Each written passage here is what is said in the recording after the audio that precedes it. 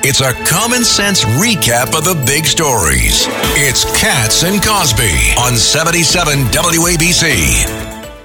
And joining us now here on the show is a New York State Assemblyman Brian Maher. Brian, are you with us here? Rita, can I just say Brian Maher is doing a phenomenal job in Albany. Thank God for the fight that he's leading. Thanks, Brian.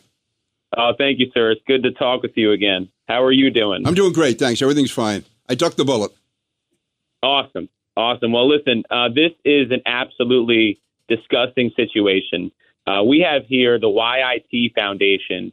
It's founded by Sharon Tony Finch. She is a combat veteran, Purple Heart recipient. She is somebody who is an American hero. She spends her time herself as a disabled combat veteran, helping other combat veterans reintegrate back into society. And part of that is convincing them and building a trust to get them to ask for and receive help.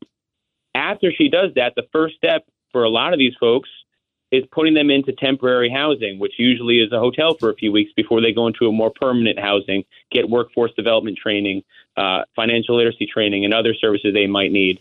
So in the first few weeks of that stay in that first hotel, after she began building that trust, these folks were told by this hotel in Orange County that they had one day to leave. And it was about money, and it was about being paid more for the migrants from New York City.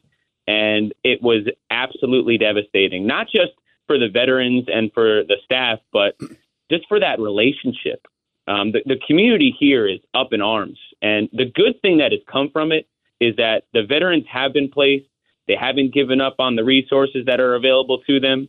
And we've seen this community come forward and let those veterans know we appreciate them for their service. We have their back. And we will make sure by shedding light on this that it never happens again. Or if a hotel is thinking about doing this after they see all this media attention, they will not. And by the way, I saw, Assemblyman, that they get, the charity was paying like $88 a day, and they were getting $190 for the migrants. So it was all about the money as opposed to doing what's right by our Americans, correct? Right. But if this happens again, what can be done, though? I mean, you can't just be moving veterans from hotel to hotel. I mean, do we have any recourse here? I think this is horrible. I think it's disgusting. So I think we all know it's going to get worse before it gets better. So Sharon and her team, with the help of myself and some other colleagues, we are finding hotels that we can make sure we have some vacancy with. We've had luck doing that, which is good. And then on the legislative side, we are putting in legislation to specifically go after the ability for a hotel to kick out a homeless veteran. And look, it's not just veterans. We're seeing people that have business trips getting canceled. We had 2 weddings where the special day these 2 have been planning for, waiting for their whole life, they had to have their block removed.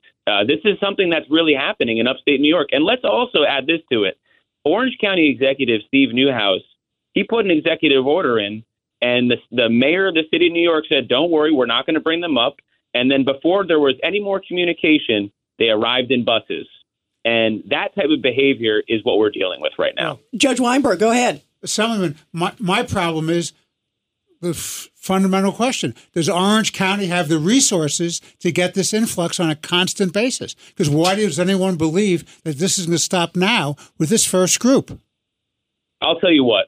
I don't think it's as much a resources and availability question as it is we have enemies in this world. The United States of America has countries that have intelligence apparatus that are looking at this equation, okay? That is our biggest concern. That's residents' biggest concern.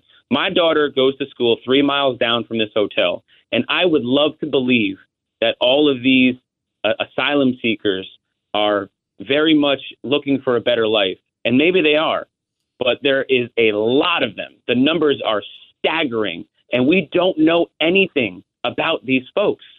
So for me, are there resources? Is there an ability for them to come here? I think so. But if you don't give the counties information, the county executives say, hey, you haven't given us enough information. We don't have a plan for this. We don't think this is a good idea. And you send them anyway. All you're doing is stoking a political fire that's further dividing the community against these migrants. Yeah. And by the way, I want to ask you, Assemblyman, too, about the veterans, too, getting back to that. What's the community saying? Because I hate to say it. I would say shame on you to the hotel. I mean, how dare you kick out American veterans and say just because of profit, we're going to put in illegal migrants? The hotel is claiming at this point, with all the media attention, that they did not know they were veterans when they first registered, which is an absolute lie because the YIT Foundation has been housing homeless veterans there for years. This has never happened until right now. We know why it happened. We know how it happened. People can backtrack all they want. But with the city of New York putting out that comment, which I just received in an email, I don't trust the word they say. They lied to the county executive of Orange County.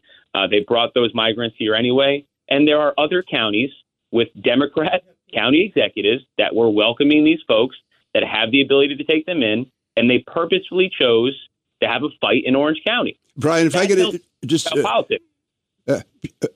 Before time runs out, let me just say you are definitely following in the tradition of Bill Larkin. I know you worked for him.